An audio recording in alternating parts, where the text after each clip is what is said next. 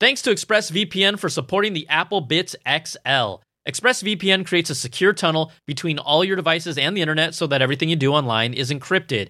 It blocks your internet provider from seeing everything that you do online. Your data is your business, so visit expressvpn.com/applebits and get 3 extra months of ExpressVPN protection for free. All right, everybody, let's get to the show.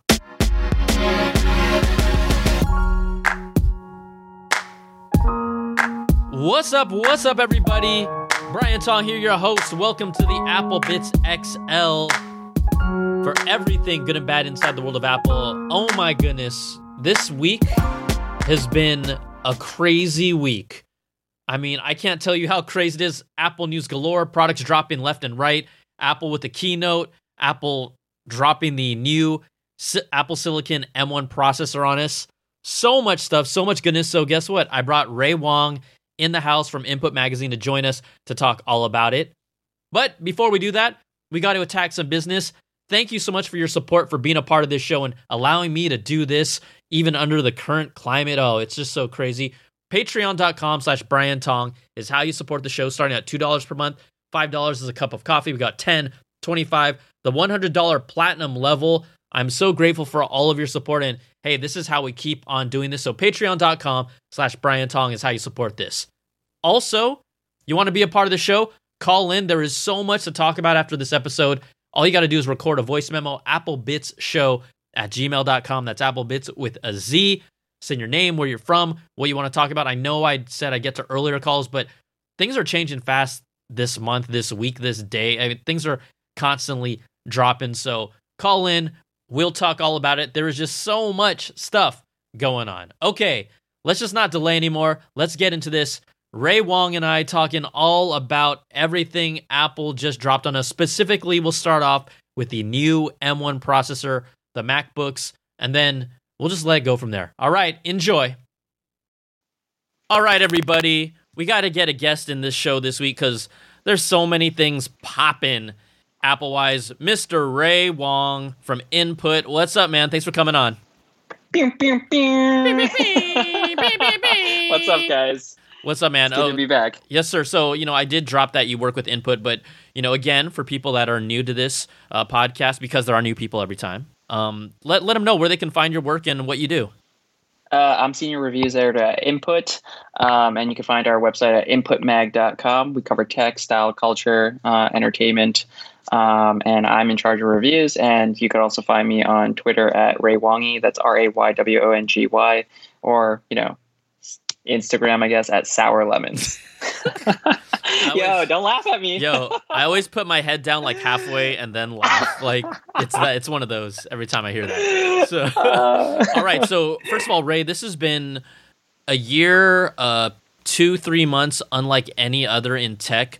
I mean, this is pretty crazy for people that aren't familiar. Okay, obviously, Apple has had 3 keynotes in 3 months. They just announced their M1 chip MacBooks. They have Big Sur coming out today as of this recording. iPhone mini and iPhone 12 Pro Max are officially releasing on Friday.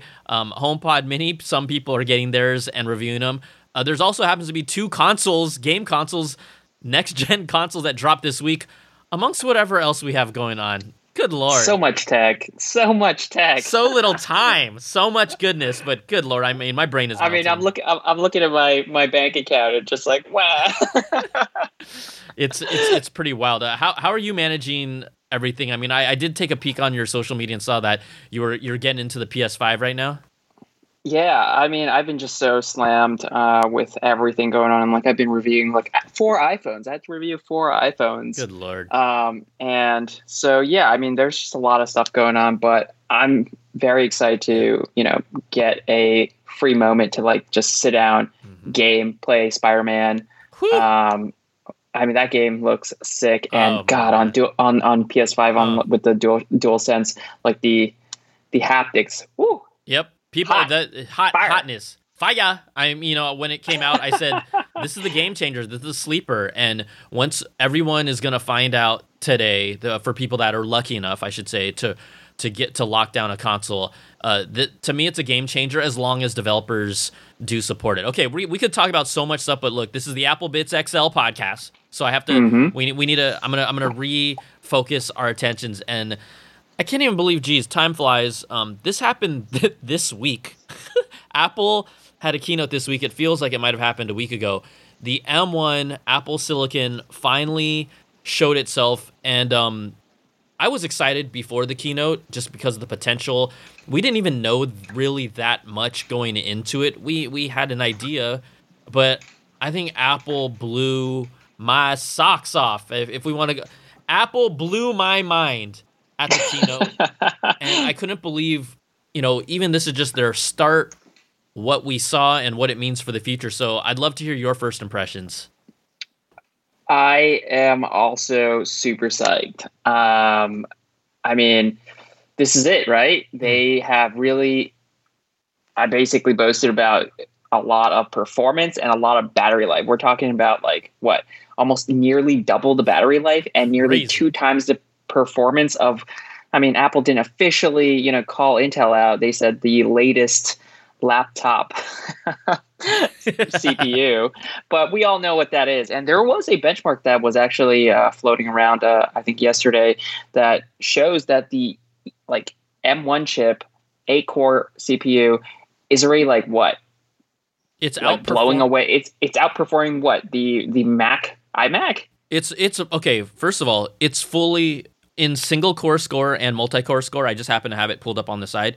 It is outperforming, first of all, a fully spec'd out MacBook Pro 16-inch with the fastest processor and the large RAM. I have that machine right now, and to know Core i9, yeah, and to know Core i9, and to know that an entry level MacBook Air is giving us this power is insane. Now, even during the keynote, is his name Johnny Shruji, the man in the lab who heads that department, said that the M1 was going to bring a whole new class, basically bring up every Mac to a whole new class. And when they throw out these stats 2 times faster performance than your, of course we didn't see exactly what PC they spec'd it against, 3 times faster performance here, GPU, all these numbers, you're kind of I think the numbers that they were throwing around were so big. And in that moment, you really don't know how accurate that is, that there were a lot of skeptics. I think right out of the gates, there were a lot of people in the PC community that said, that's impossible. There's no way they're pumping that much performance per watt. There's no way this is, how is this, this is not going to happen. We'll wait and see. But they were pretty much I'll say it, shitting on it, right? And then you see this benchmark leak out, and these are probably some people that might have early review units or even testing from Apple. And now people are oh, damn, this is the next big leap. This is the next generational leap in processors. And it's coming from Apple. It's not Intel. It's not AMD. It's coming from Apple. I'm honestly not surprised by these specs at all, the performance increases, because if you've paid any attention to the iPad Pro 2018 model is actually really powerful. When I first reviewed that iPad, I was just blown away at how much you could get out of it in terms of rendering and exporting videos. It just wiped the floor with a MacBook Pro.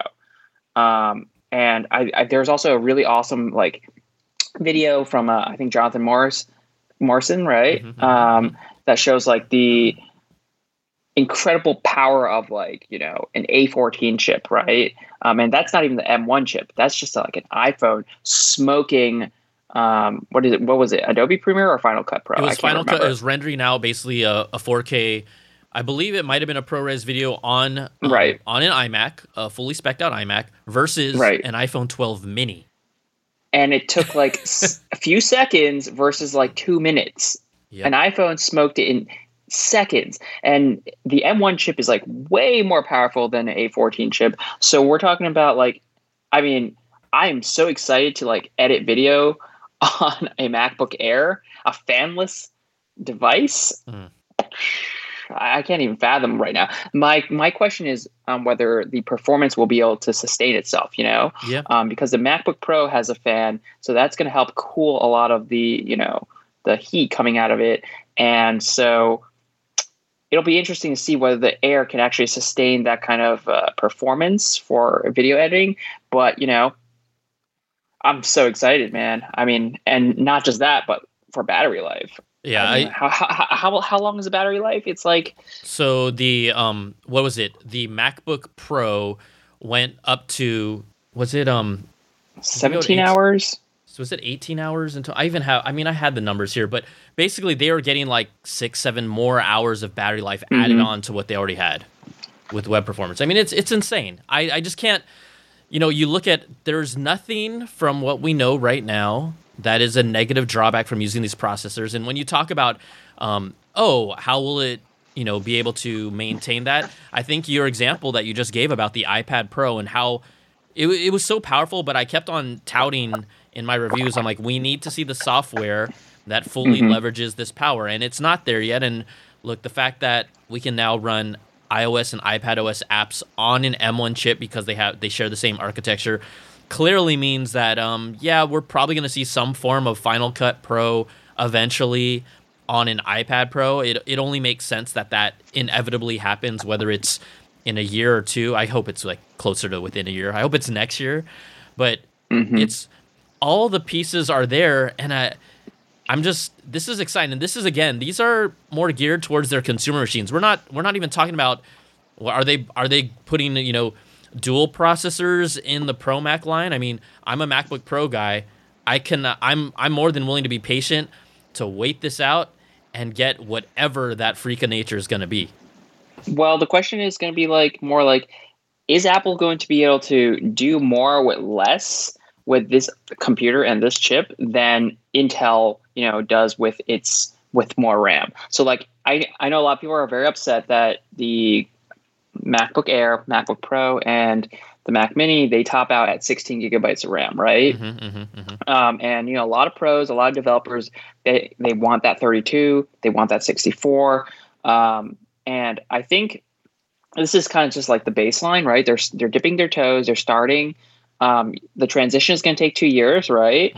But also, we have to think about like power efficiency, right? Like Apple has some kind of like baseline for a target that they want to hit for battery life, and adding more RAM will drain more battery, right? But also at the same time, if you look at how iPhones and iPads work, Apple never talks about the RAM, the unified RAM. Yeah. Because iOS is tuned so well for like the A series chip that they can actually do more with less. So like, whereas Android needs 12 or 8 or 12 gigs of RAM, like iPhone only has like 4 and 6 right now, And so I want to see if these MacBooks and this MacBook, this Mac Mini can do more with 16 gigs than an Intel version does with 32. That's a great point there. And just because how it's basically such a tightly integrated system, for years people have always been like, why does Apple only have 4 gigs of RAM, right? I mean, for years, and I still look at it and I'm like, this thing is like a sports car. There's always two schools of thought. There is the specs. There's the spec world that if it doesn't have the specs, it doesn't mean anything to you. Like if they have the best of the best, the highest numbers possible, they're like, this is the best machine. That's how they quantify what the best machine is. Whereas then you have someone, and it always comes down to use case. You have someone who's like, I only care about rendering video. And then you just do a practical video rendering test, and an iPhone 12 mini knocks the socks out of a desktop fully loaded. Well, then where do specs matter? There's always some place in between. But I think what Apple did is, when they did their keynote, they were saying 2 times, 3 times, look, this is stuff, when you haven't been able to touch it, use it in your hands, it's not quantifiable, right? You just see that number, you're like, there's no way. You kind of think, wow, that's a little crazy. Oh, what type of PC were they using? Well, at least we can tell from this initial benchmark leak, it's definitely delivering on that promise, but now we're going to have to, put it through its paces and see how it does in everyday life. But the whole idea of being so fixated on specs determining what's the best machine, I mean, it should have been long gone a long time ago, but it reminds me of basketball, right? People freak out about a guy who gets 20 and 10, but then they don't freak out about the fact that Andre Iguodala is one of the best players on the floor for what he does defensively, passing, Right. spacing, right? So, and that's practical stuff versus spec stuff. So it's really interesting to see where this falls. I did want to just quickly go back so we can be clear. At least I pulled up the hours. So with the M1 chip, the MacBook Air, up to 15 hours of web browsing, 18 hours of movie playback. Before that was around like 10 or 11. The MacBook Pro 13, 17 hours of web surfing, 20 hours of video playback. Dear God. The video playback spec I don't like. Because they say it's an Apple TV, is that what I think? Yeah, they say it's like an Apple TV like app, and I'm just like, no. Like, why didn't you use like a YouTube video loop or something? You know, like it's something everyone's commonly using. I hate that kind of spec. I hate when like other reviewers are like, oh yeah, I played a video on loop. It's on continuous until the battery drained. I'm like, that tells me nothing. Nobody frigging uses their laptops like that. You know. I think it's like sexy to say I did the battery test. It's a bad benchmark. But it's a bad benchmark. It's just, to me, can I get through a full day without charging? Can I get through 2 full days with what I do without charging? Now, I'm pretty sure I can't, but if I can get easily through 1 whole day without ever charging, doing exactly what I do, that's a benchmark that makes sense for me. And when I say like 1 full day, I mean like, like 7 to 8 hours of real like Easy. Continuous use, like a work day. If you can get through a full work day and you still have leftover battery, then that is a really good, device. Let's talk about some of the things that they didn't really get into. I mean, there's so many things to praise about just purely the raw power from what we've seen and heard. Again, we don't have these machines in hand yet, but, Apple didn't talk about the fact that on this new Mac portable, the MacBook Pro 13-inch, although this is kind of like now, I guess you could say it's deemed their highest class processor, it only has 2 Thunderbolt 3 USB 4 ports and not 4. And this is something they didn't talk about in the keynote at all. This is something that people kind of started piecing together when they read the specs of the website. For me, look, this just means let's get ready to dunk. I won't hold it longer than that. But to me, that is something that I get it. These machines are probably most likely going to be geared towards consumers that may not care about that as much, but there's still plenty that do. But two ports on this high-end machine hurts. It hurts a lot. I mean, I've got a work MacBook Pro, and that has like 2 ports, and that just stinks. But I don't like dongles. No. Like, and I like being able to charge from both sides. Other things that I don't like, 720p webcam, like especially in a year when we're all like doing more virtual calls or FaceTimes or Zooms or whatever, it's like, come on, you could have stepped that up to a 720p. I mean, like a 1080p like webcam at least. Like, hey, what the heck, right? Come on. The M1 is offering a potentially sharper clarity and higher dynamic range. I'm like, bruh, it's still 720p. And people, I mean, maybe the image is like less grainy. Maybe your skin is like a little smoother. Ooh, okay. It's still 720p. But it's still 720p. And also the touch bar. I mean, I wrote this editorial on like this op-ed on like, hey, look, here's your chance, Apple. Start fresh. You already like ditched the butterfly keyboards. Great move. Here's your chance to like bring back, the function row. And it does exist on the MacBook Air, but like they also changed some of the buttons, like the backlight, the buttons to like adjust the backlighting on the keyboard, that's gone. Like you get dictation now. Launchpad is gone, I guess, which is fine, but like dictation and like Siri, what's the other one? Do not disturb. And do not disturb. Do not disturb. I'm like, I mean, I don't know if I need that, I'll tell you, I've used the keyboard brightness adjustment more than I ever would use dictation or even Siri. I can't remember the last time I used dictation. Like, I think it's great for accessibility for people who need it. But at the same time, I'm just like, what? Do most people want this? I mean, for me, I don't even... Again, I could be... Everyone uses their computers differently. I don't even use the media playback controls on the function bar. Do you? The media playback? Like, it's play, pause, fast forward. Like, I don't use any of that on the function keys. I just don't. I never have. I feel like I rarely do. So, to your point, they put so they changed some of the function keys on the Air. The MacBook Pro 13-inch still has the Touch Bar. I've been anti-Touch Bar since day one. Since they announced it on the keynote, I remember saying, I'm not going to use that. I said, why are they doing that? And a lot of times, I typically don't lean or push really hard on something I don't like. I let it play out for itself. But the way that they were showing it, how to scroll through your photo collection or edit and scrub video with the Touch Bar, come on, man. Professional is doing nobody that. does that. Nobody I know. does that. And guess what? I was one of those suckers who was like, I really tried. I'm like, let me see if I could actually force myself to change my workflow to this. I've tried so hard. It's just not precise enough, if you're using a MacBook, you're looking at your screen, not down at the keyboard, not a tiny little bar that you're covering with your finger. It's not sliding it back and forth. It's just not precise enough. And I feel like they should have ditched that. They should have brought back an SD card slot. I don't know. Bring back frigging MagSafe. I mean, it's back. It's there on the iPhone. Friggin' love MagSafe. Look, maybe this stuff is coming in a redesign. I don't know. That's what I'm saying. I mean, this is exactly what I was going to talk about. I think I've heard from the community that a lot of people were disappointed, there's no redesign. And I'm kind of 50-50 because I know what happened this year. I didn't think we were going to see any new bold design changes from any product category this year. Right. So we need to factor that in. I mean, it is very privileged of us to be complaining about the fact that this is what we do, right? But when I hear it just so vocally from the audience, oh, looks like the same crap. I'm like, okay, it's actually not crap, but I get it. You're not happy the design didn't change. For me, this is different. If they kept the same exact designs on the MacBook Pro, on the Pro line, I would probably be a little more vocal. But because these machines are going to be a little more geared towards consumers, and even if they have power that can surpass the Pro machines right now, that's not going to be forever.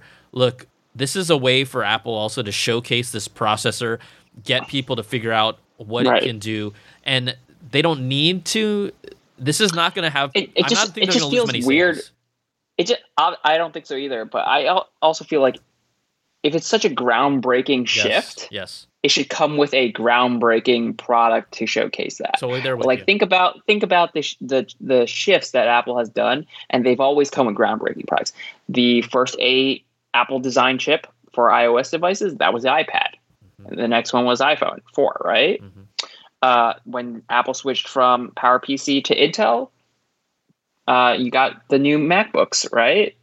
And so, I don't know. It just feels like there could have been a little bit something more there to really sell it. Even just reduce the bezels, right? Even if we got less bezels. And I think because we know too much, we're Apple's in this transition point where, look, everyone knows they're going to go to mini LED screens pretty soon. And that didn't happen for whatever reasons. I've got to imagine they have literally at least a MacBook Air or MacBook Pro 13 that looks exactly like it does, but has slimmer bezels because with a mini LED screen that they might have been testing for a while. Because to your point, this is a whole new generation, right? This is a whole new class of product. Truly, when we look at the specs now, this is not like a 50% speed bump. This is a 2 to 3 times % speed bump. That is huge in the processing power world. So that's why I said I was kind of 50-50. I get it because we know too much. But if I was a consumer, I'd probably be like, why? I wish we had a redesign. I mean, we've heard a lot of rumors about a 14-inch, MacBook, maybe with slimmer bezels, same kind of form factor, dimensions and volume. But 2020 has also been a really tough year. They can't go to Asia to the supply chain and check those things out. And so maybe they had to kind of just concede a little bit. But yeah, I was kind of hoping for a little bit more. But I'm, as a performance guy, it comes down to utility at the end of the day. Yeah. And I am very excited to see whether Final Cut just blows past my MacBook. Because if I can get a quiet, export in seconds versus my MacBook Pro, current MacBook Pro, just taken off all the time. Like, I had to turn my MacBook off just because like I couldn't record this podcast because it just wouldn't shut up. So loud. The fan is so loud. My fan was so loud and it wasn't even doing anything. I rebooted and everything. Like, these are like little small like niceties that, I think people are going to really appreciate. All right. Thanks again to ExpressVPN for sponsoring this show. Have you ever wondered why internet access is just so much cheaper these days, like maybe around $30 to $40 a month on some of your plans? It's because internet service providers like Comcast or AT&T aren't just making money off of subscription fees. They're also making money from watching your internet activity and selling your history and data to big tech companies. So what's really the best way to make sure that 100% of your data is encrypted and that your internet provider can't get a hold of it?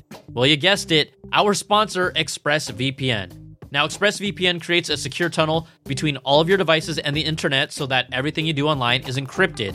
It reroutes your connection through a secure server, and this blocks your internet provider from seeing everything that you do online. All they can see is that you're connected to an ExpressVPN server, but nothing beyond that.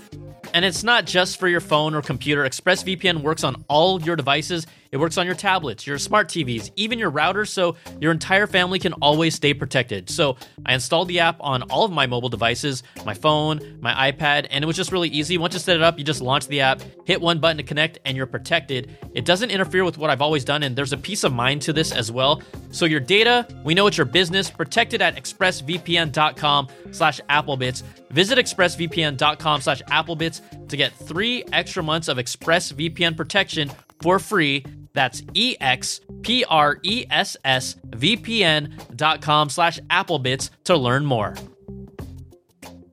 I think the other thing that sticks out in my mind when you talk about these new models is that, okay, the pricing didn't change at all, which for the most part, I mean, the Mac Mini got $100 cheaper.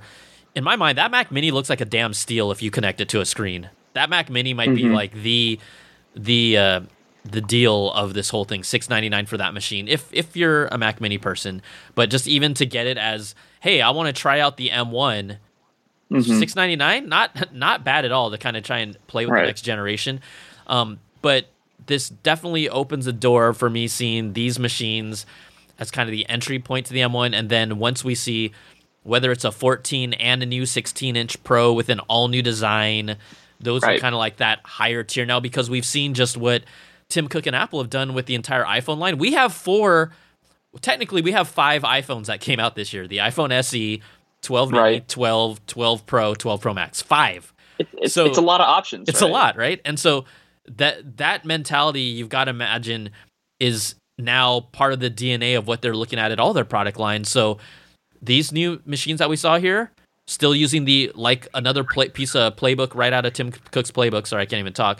Using the earlier generation body and design, you get, because that stuff has been in tooling for years, it doesn't really cost them as much anymore. So that's where you kind of get that bargain. And then when we go to these new models, that's when maybe we see like a $200 to $300 price jump.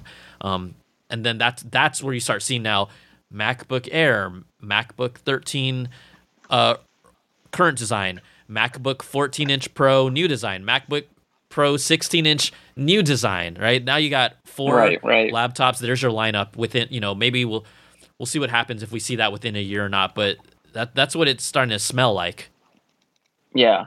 I mean, the other stuff that, I have other concerns, how well will Rosetta emulate Intel apps, like your current existing apps like Photoshop, like that. Those apps are going to be rewritten over time.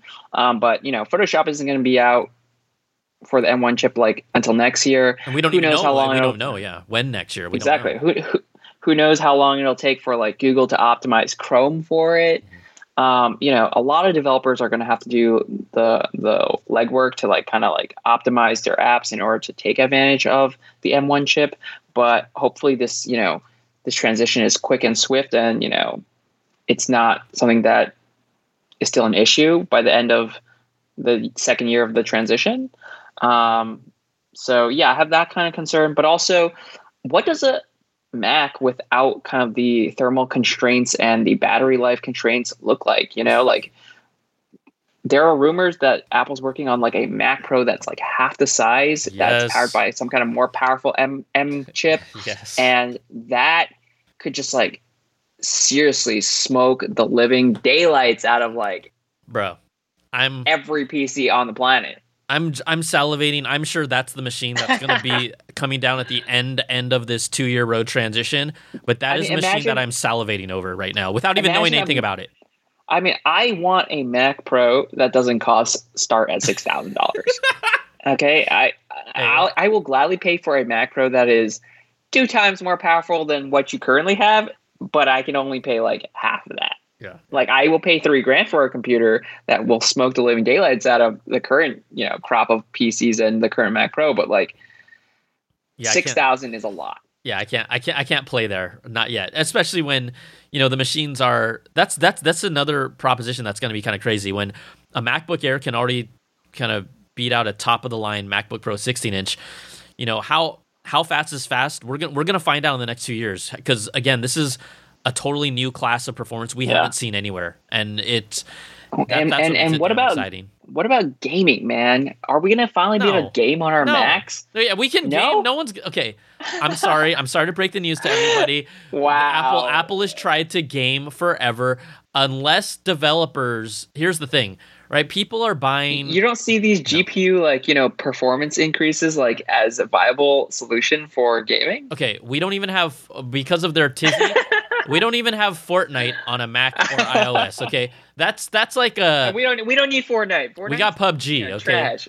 But we don't need Fortnite. But this is, to me, the whole dream. I've been around for a long time following this Apple stuff. There's always been this dream every year that Apple gets serious with gaming. The seriousness it's going to get is the ability to play your iOS games on your Mac. Congratulations, guys. I mean, but that could be pretty big. I mean, a game like Genshin Impact, Asphalt 9, baby. Shit. You knew really talking about Asphalt, damn it. I mean, those are like, console quality graphics.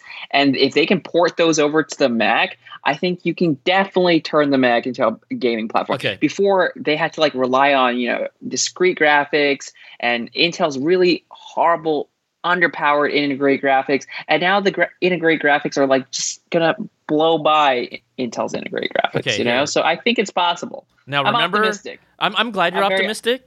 I'm totally glad. Remember how you crapped on it's a floating portable iMac, and then you started doing actual, your writings on it. You're like, damn, this is pretty good. Okay, so I just wanted to bring that up because this is fun. But here's the other reason. You love to bring that up every podcast. It's fine. We're so far removed, and you're never gonna let me go. Here's the other reason why Apple, the Mac, as a gaming platform, it can't. I'm not saying it can't, but it's going to have a really hard time taking off. Never say never. Ray, we have 2 consoles that just dropped called the PS5 and the Xbox Series X. Why those, if you can give me those level of quality games with a controller on my Mac, then we can talk. But until I see a single AAA title from a console even show up on a Mac, and it has to be more than one title. I'm just making my case, bro. I'm making my case. I love you. You know this, but I don't see it happening.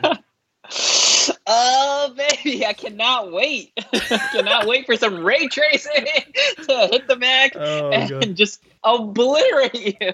Hey, you know what? If I eat my words in 25 years, it won't be 5 years. It'll be at least 25 years. I'm calling it now. NVIDIA is in trouble. I mean, whatever their next, graphics lineup, the 4000 series, 4080 series Titan or whatever, they're in trouble and they're gonna get smoked by, integrated GPUs. That would be embarrassing. A MacBook Air has 7-8 cores for a GPU right now, bro. I mean, in a couple years, that I could see that doubling, man.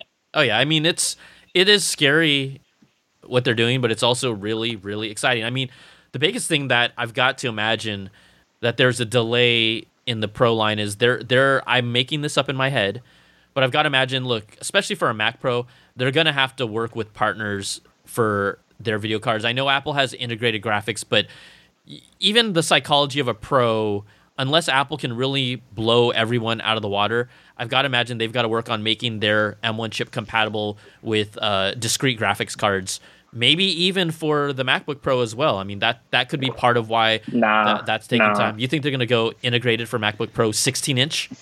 They could. Hell yeah. I think they want to cut everyone else out of their hardware. That's a great they point. don't want to rely on anyone else's roadmap.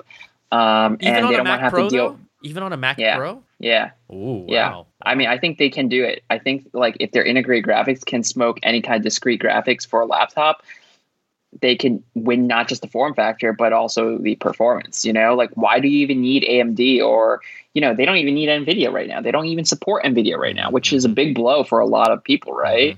For a lot of creators, a lot of, gamers. I mean, and AMD like laptop graphics just can't compete, right?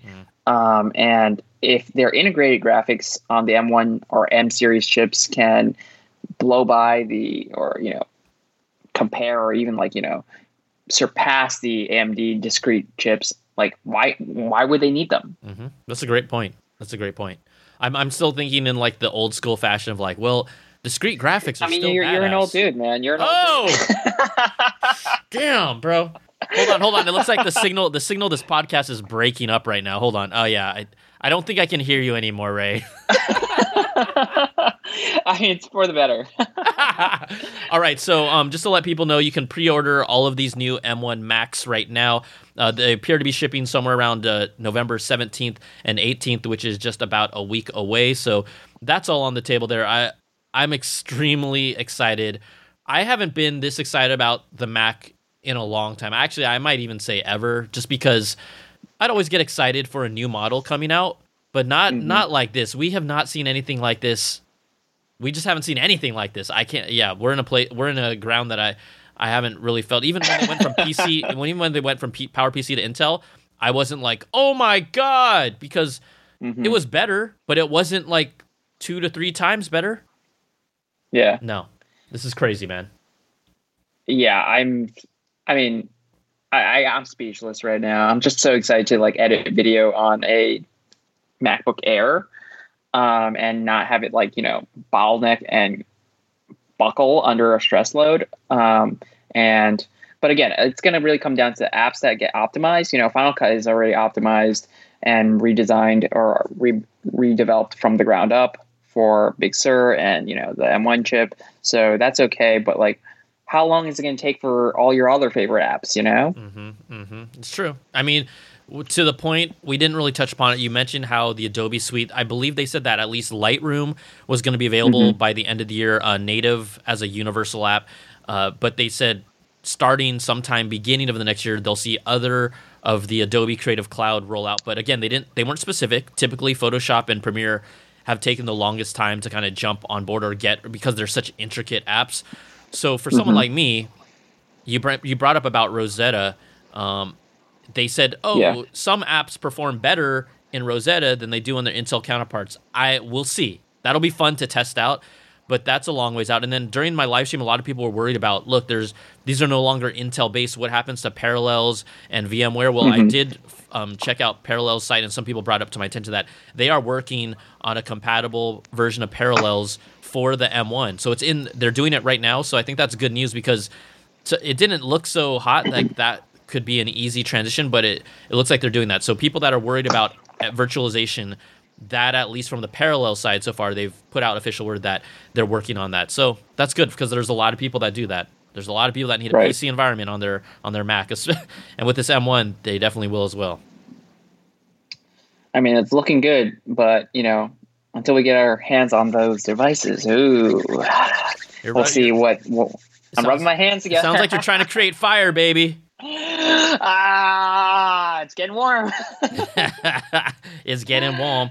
Okay, so that's the M1 chip. Amazing. I can't wait to hear what our audience thought about. So remember, you can call in, just record a voice memo, applebitshow@gmail.com. That's applebits with a Z. We've got other things to talk about if that wasn't enough. macOS Big Sur drops as of this recording today. How much have you used the beta, if not? I'll tell you right now, I love it, but how much have you played with it so far? I've been running it on my 12-inch MacBook, so one of my non-primary computers, and it's all right. I mean, I would say I still don't love the icons, and I still don't necessarily love the kind of wider spacing and some of the Windows changes. But it's an update to Mac OS. It's not like groundbreaking or anything. It feels like to me, it's a really, really nice fresh coat of paint. It bridges kind of this new transition between iOS, iPadOS, and macOS. I still think this OS is just prime for touch. Just the way, I agree. The notifications and settings, the way that the upper top right hand corner when you pull down, you don't have a button, you don't have a drag button from iOS if you're not trying to put your finger on it, like a circle button, right? To change. I mean, just the spacing of all the icons and stuff like that looks like they're trying to like prep for fingers, like give you more pixels and space in order to slide, toggles and stuff like that. But Apple's never done a touchscreen on any kind of Mac. But it is, a new era. Johnny Ive is gone. They can do whatever the hell they want. You and I have talked about this, I think, ever since we first came on the podcast, where we want a basic, it doesn't have to be crazy, basic ass touchscreen on a MacBook Pro. We're totally cool with it. Scrolling, and pinch of zoom and tapping. I think one of the biggest weaknesses of like Windows laptops with touchscreens is that it does suck battery life, right? So, maybe Apple's thinking about this and has been thinking about this for a long time. Maybe micro LEDs, maybe this M1 chip with its greater power efficiency. All these things can combine together in order to deliver a touchscreen experience that doesn't subtract from your, existing, laptop experience. Yeah, it's I totally agree. So, macOS Big Sur. That's what I call it. I think the other thing that people need to keep in mind is that people that were apprehensive about upgrading to macOS Catalina, look, this new OS only supports 64-bit apps, and so there is a way, I can't talk you through it over here, but there's a way to actually check in your settings which apps you have that are not going to be compatible when you do the upgrade. There's a lot of creators, specifically whether it's in audio, media, that have specific types of apps that they might have used that are kind of in their back pocket. I have a few. So on one of my computers, I actually did not upgrade to Catalina. That's going to be really important for people in production, because don't just upgrade this thing and all of a sudden 4 or 5 apps that you'd absolutely need don't work anymore. That's just dumb. So I would say be very careful and do your homework before you make the upgrade. But I do enjoy it. I think it feels fresh. It feels new. I'm still not a fan of those icons. I know they're going with like every icon is that rounded corner square, which is prime for touch. But some of them are fugly. Some of them? A lot of them. There's a lot of bad. I'm like, the whole OS feels so clean except for its icons. I mean, it's like one of our product designers, he was like, this is like neomorphism, right? Yep, it's kind of like a skeuomorphism, but like with a modern, flatter look to it, aesthetic to it. And I personally don't love it. I mean, but Apple's also clearly listening. They saw the reception to the battery icon was really bad. in the settings, and then they like instantly changed it. They changed it in the next beta. So, Apple seems to be very receptive and more open to listening to user feedback. And so I'm hoping that, they can make some tweaks before the final version rolls out, or even over time. But yeah, I mean, it's a new version of Mac OS. It works basically the same. It's got fresh coat of paint. I don't know if that was absolutely necessary, but it is free if you already own a Mac. So can't really knock it. Ray, very lukewarm on Mac OS Big Sur, I can tell. I mean, I'm more excited about the MacBooks. Well, damn, who isn't? And the M1 chip. Who isn't? All right, let's keep on going down this ridiculous. There's more? Dude, we're not even halfway done. iPhone, Apple, slow your roll down. Dude, they didn't even care. Like, to your point, okay, again, next-gen consoles, this happens typically every 5 or 6 years, came out this week. Apple was like looking at the calendar and they're like, let's just do a keynote on Xbox Series X and S launch day. They didn't even care. They weren't like, we'll give them a little shine. It's crazy to me. That was like the great example of Apple clout right there. They didn't even care. You think tech companies have to be respectful of each other's launch dates? Please, man. I remember there was one year OnePlus was like trying to launch something, then they had to change their date. Do you remember this? That's right. Yeah, they changed their date because they knew that they would get overshadowed by Apple. Yep. And I mean, it was just hilarious. I think it's funny. I mean, Apple's just so big. They're just like, no, you're gonna move your shit around mine because I'm gonna crush you. It's good to be the king, man. It's good to be the king. I mean, yeah, sure. All right, so iPhone 12 mini, iPhone 12 Pro Max. Hey, you've had these. Love your take. I just like to hear what you say first. You want my take? Yeah, I want your. How about let's start with the mini. Okay, I think the mini is one of the best iPhones in years, just because. God, small phones, love them. Beautiful. Small phones are back, and there's almost no compromise to the mini. The biggest compromise is probably battery life, and it's not even that big of a deal. Battery life is definitely better than the iPhone SE, and the size of the 12 mini is just so good, and you're not losing anything else.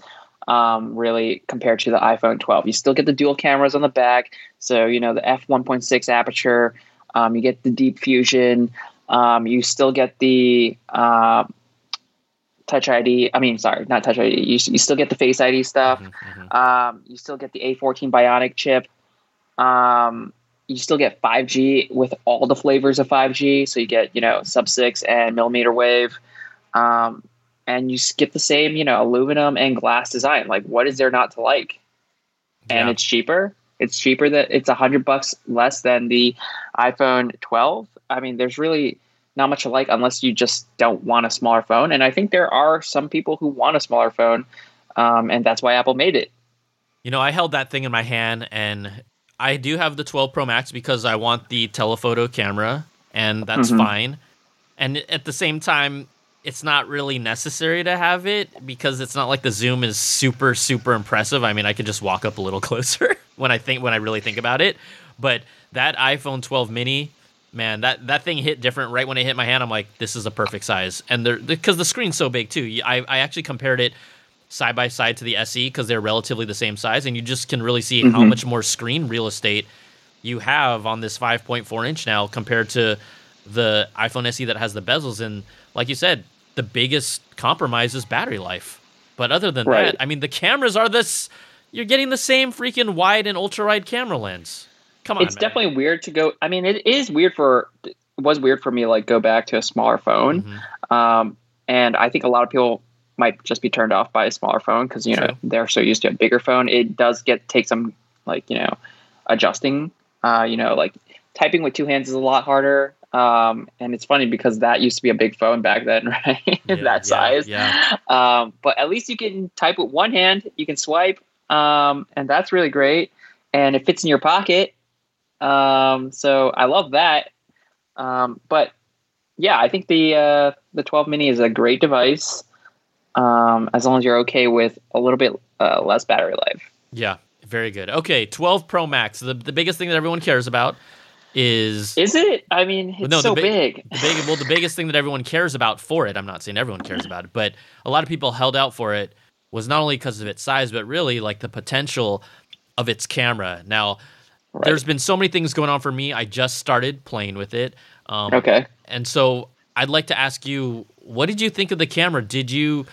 What was the big thing that takeaway from it? Was it that much better? Was the image stabilization that much better? What's your take? So Apple is touting like a 47% larger image sensor compared to the 12 Pro, 11 Pro, 11 series. And they're touting also like 80-something% better low light photography compared to the 11 Pro series, not to the 12 or 12 Pro series. I think a lot of people get that confused. So really, I mean, in my comparisons, I couldn't really tell much of a difference. If you zoom in and you pixel peep, you can definitely see that the 12 Pro Max is a little sharper. There are a little more details, there are better highlights, but the results are really comparable, and really encourage everyone to like go take a look at the shots. Try to take as many like, low light shots as possible. And this is just for the main sensor, the wide camera, right? Not the ultra wide, not the telephoto, and not the selfie camera. Those have the same exact image sensor size as the 12 and 12 Pro.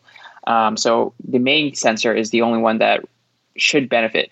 But I just didn't see that much of a difference in like picture quality, to be honest. And that was kind of really disappointing. Now, the one caveat is, I've read a lot of the reviews, and, there seems to be a mixed reaction. There seems to be like mixed results to this. Some people are like seeing very little difference like me, and some people are seeing more of a difference. And I think that the reason is the people who are seeing a more noticeable difference, they're actually sample shots are like actually of like people. So like people and pets and like skin tones, whereas like more static shots of like buildings or like, streets or signs or things like that are still objects. You're just not going to see that much of a difference. And maybe that's just like a lot of the machine learning optimizations that Apple has done, to make sure the skin tones are more accurate. The hair looks better, the highlights there. So I think I'm going to have to do more testing on like people. And that's really hard right now because like, we're all trying to like social distance and, stay home and, all that stuff. So it is going to be trickier, but I am curious to see whether there's a more noticeable difference with, kind of like portrait photography. Yeah, I took some portraits because, look, not all of us are able to have people around them because of our current pandemic situation. So that makes sense what you're talking about, how maybe there's not as a pronounced, difference. I did try and take some portrait shots of my lady because guess what? We live together. And so I literally just took some yesterday, but I didn't even have time because I was juggling so many things to actually break it down yet. But I'll be curious to kind of see how that plays out. I did feel, I don't know if you felt this or not, but did you feel that the color temperature on the Pro Max tended to be a little warmer or cooler than the 12 Pro, if you remember off the top of your head? Or did you I'm looking at the comparisons right now, and I'm not really seeing much of a difference in color balance or white balance. So for me, like, I don't think there's much of a difference. All right, that's cool. So anyways, everybody, people that pre-ordered it, the Mini and the Max should be starting to deliver tomorrow, at least as of this recording that we're doing. So that's just another thing out there. And then, although we don't have There's more?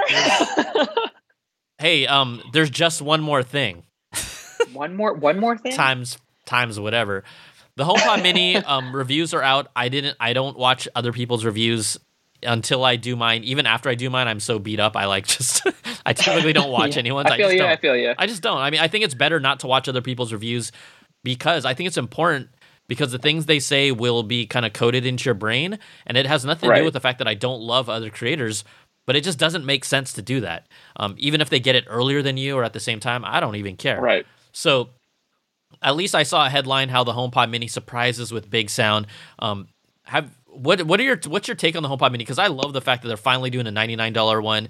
It doesn't bring any new features that we haven't already seen from other smart speakers, other than I love that the intercom works within the ecosystem of not only HomePod, but some of your iPhone, your Apple Watch devices like that. What's your take on the HomePod Mini from a standpoint of how do you feel about it? So I haven't reviewed it either, but the price is attractive at $100. It's on par with the all new Amazon Echo. That's also $100, and the Nest Audio. That's also $100. So the price for these kind of smart speakers has come down, but I'm not surprised that the sound is good because HomePod sounded really good, and Apple's actually really good at audio now, right? Like AirPods Pros, the speakers in your iPhone, even the speakers inside of MacBooks, like the Studio speakers and microphones, like they're really all in on audio, especially after they acquired like Beats all those years ago, right? Yeah. So their audio chops are pretty good. So I'm not surprised that the HomePod Mini sounds pretty good for its size and price point. What I'm most concerned about is the value of Siri and HomeKit, right? Personally, I don't use HomeKit. I don't know many people who do. the number of devices that support HomeKit is pretty limited compared to Super Amazon limited. Alexa and Google Assistant. The design for, and I think my smart assistant just went off. Oh, I didn't hear it. You're good. You're good. I think the design for HomePod Mini looks really good. Very classy, but also, unless you're really like invested deeply in the Apple ecosystem, I mean, it's just another smart speaker. So I'm not like too excited for it. But I understand its appeal. Yeah, I'm there with you. I love, to me, Apple's proposition with their smart speakers hasn't been how smart they are or how not smart they are. Sorry, guys. But really, the sound. And I'm just going to have to wait and see what this bad boy sounds like. But everyone seems to be raving that it sounds really good for its size. I mean, I have a Nest Audio. I have a new Amazon Echo Dot 4th generation. So you can bet your butt I'm going to compare it to those two and see, because they're all $99. That's like the beauty of it, right? They're all $99 speakers. So I'm excited about that, just to even get a little intercom system going, even though Google has had intercom capability for quite a while now. So HomePod Mini, do you need intercom? It depends. I would say, how about this, Ray? Like families, definitely. I mean, I see. Okay. I can't tell you how many times, even when I was growing up, where you would hear your parents yell, like to try and get your attention just for dinner or something, just stupid things like that happen every day. I think it's actually, and kids are distracted on their devices too. They aren't even going to hear now when your parents are yelling at you. I think that for families or multiple, people in a household, it does help out a lot. I think it does. Now, again, you're going to have to pay $99 to put something in each room, but even if it's like a little casual music player, that's cool too. So I think there's a real use for it. I mean, what about the lack of Spotify support? Well, that's voice controls, you can play Spotify, AirPlay it over, but like right now it only works. It's just like HomePod. It only works with Apple Music, which is very limiting. Yeah, they did add, again, we don't have it yet, but they added Amazon Music and Pandora to the HomePod family, but Spotify is my main jam. It's the service I use. So honestly, I just got used to the fact that I just AirPlay it, and I'm so used to that now that it doesn't bother me. Which, it would be nice to just say, hey, play this playlist and not even have to go there.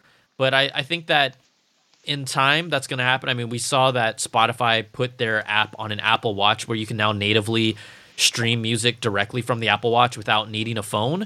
So that's something they haven't done before, and the fact that they would make a move like that would tell me that even though they have beef with Apple, that maybe eventually we'll see it come. But it's not ready for prime time yet, like you can on other devices.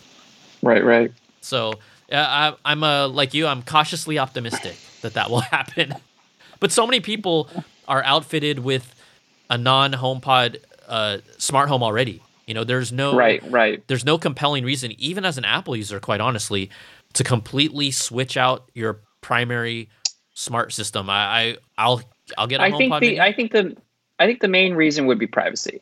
Apple's really good at that, and I trust them more than I trust Amazon or Google, to be honest, when it comes to my privacy and keeping my data on device, and not sending my recordings to some server somewhere, not accidentally like you've seen some of these reports over the last couple of years where like somebody's like voice recordings ended up being broadcast to somebody else's like Amazon Echoes. Like there was some kind of like mix up in the channels or something. It's like, what the heck? Like I don't want that stuff ever happening. I want that stuff locked down. So like I think that's a compelling reason to buy Apple products, just because they're so invested into privacy.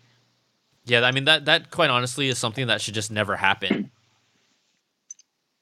Exactly. And if you're freaked out about that, then you might be willing to compromise on a less intelligent assistant for the certain things that you want and want to keep private on your smart speaker. So like I've been using smart speakers for years, and I constantly think about all the things that I do with it, and it's not much. It's really the same basic stuff, like checking the weather, playing music, and asking a couple of like facts and stuff. So it's not like it needs a lot of my information, to be honest. And so actually a dumber assistant or a less intelligent assistant isn't really a deal breaker, because I don't want to give as much information to it in the first place. Yeah, I think the biggest thing for me, why I've always stuck with Amazon, is just more than anything knowing that you're giving up a lot of privacy and all this stuff. But, you know, as a geek and a device freak, it's compatible with literally every smart thing you can think of. And so, you know, I have a few different smart devices that Apple just isn't compatible with and never will be until this new consortium partnership agreement kind of comes to light, that they partnered with Google, you know, whatever it is, Amazon, and all the kind of smart home platforms that they're trying to make this universal one that will benefit them all. But until that happens, there's still no reason for me to really just completely gut everything out and say I'm all Apple smart home. I don't think I'll ever be there. So I agree. Well, did we actually agree on something? Is this a first? Oh my God.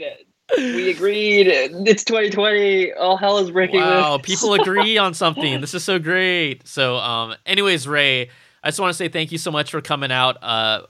Is your next review the Sony PS5? Is that what you're working on, or is it another Apple product, or what's in the oven right now for you? It's really going to depend on the schedule. I mean, we've only got so many weeks left in a year. I would like a break.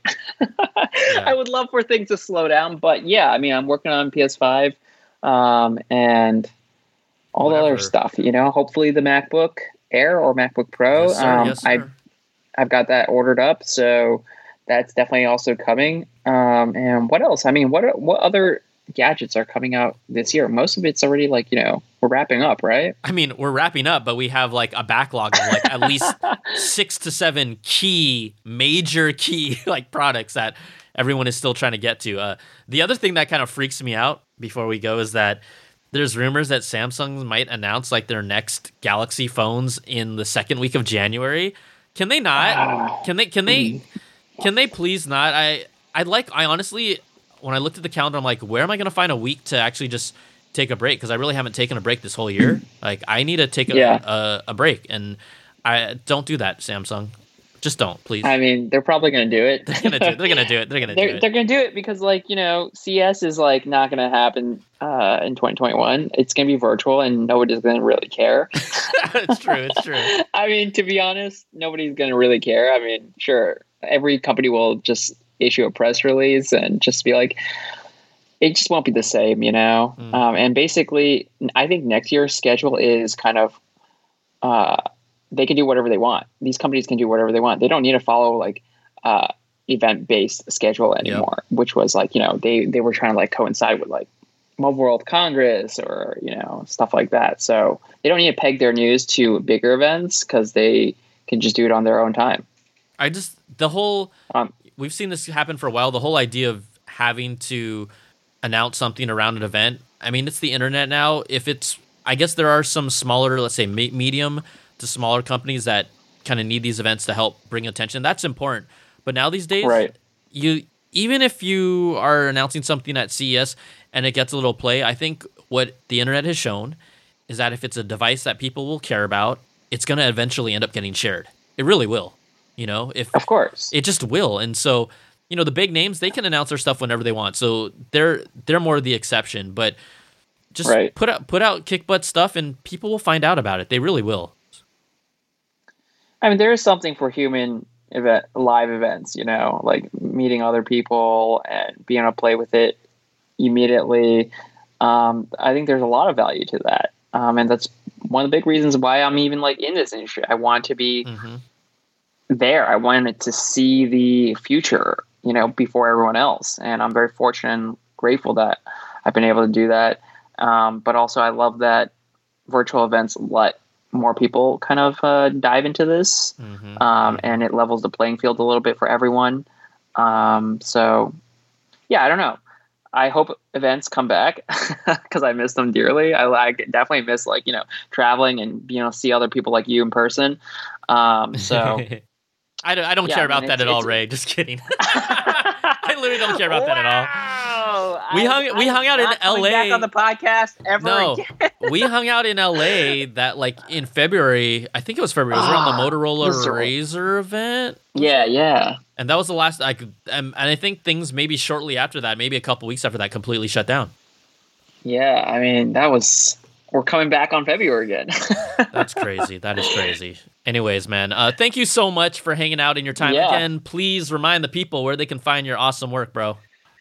Find it on Input at inputmag.com. Find me on Twitter at Ray Wongy, RAYWONGY, or Instagram at Sour Lemons. I look at all my DMs and emails, so hit me up. All of them, people. All right, man. All of them. Hey, thanks again for coming on. We will talk to you soon, bro. All right? All right, we'll see. Catch you guys next time. So there you go, everybody. Ray Wong and myself. There was so much to talk about, but obviously the M1 chip, I can't remember the last time I was this excited about a PC, a computer, period. This is a game changer, as they say. Also, big thanks to our platinum apples at the $100 level from patreon.com/Brian Tong, Brandon Ledford, Gil Cabrera, Wesley Frater, Jarrett Lewis, Eric Cohn, and Atari Koenigsegg. Thank you all for your amazing support, and thank you all of you again for your continued support and allowing me to do this and stay in the game. I can only say thank you, and I will continue to keep on pumping out, working my butt off, and giving you guys and gals the content that you deserve. So that's going to do it for this week. Look out for more reviews dropping on my channel, and every week, like you know, same bat time, same bat channel. It's the Apple Bits XL, baby. We'll talk to you soon. Oh, before I go, not yet, remember, call in applebitsshow@gmail.com, applebits with a Z. Drop it, your name, where you're from, what you want to talk about. There is so much to talk about, like I said, and I want to hear all about it. And yes, you will get your calls in the next show. Next show? Yeah, sure. Don't worry. Hey, I'm looking out for y'all. All right, everybody. Take care and be safe. We'll talk to you soon. Peace.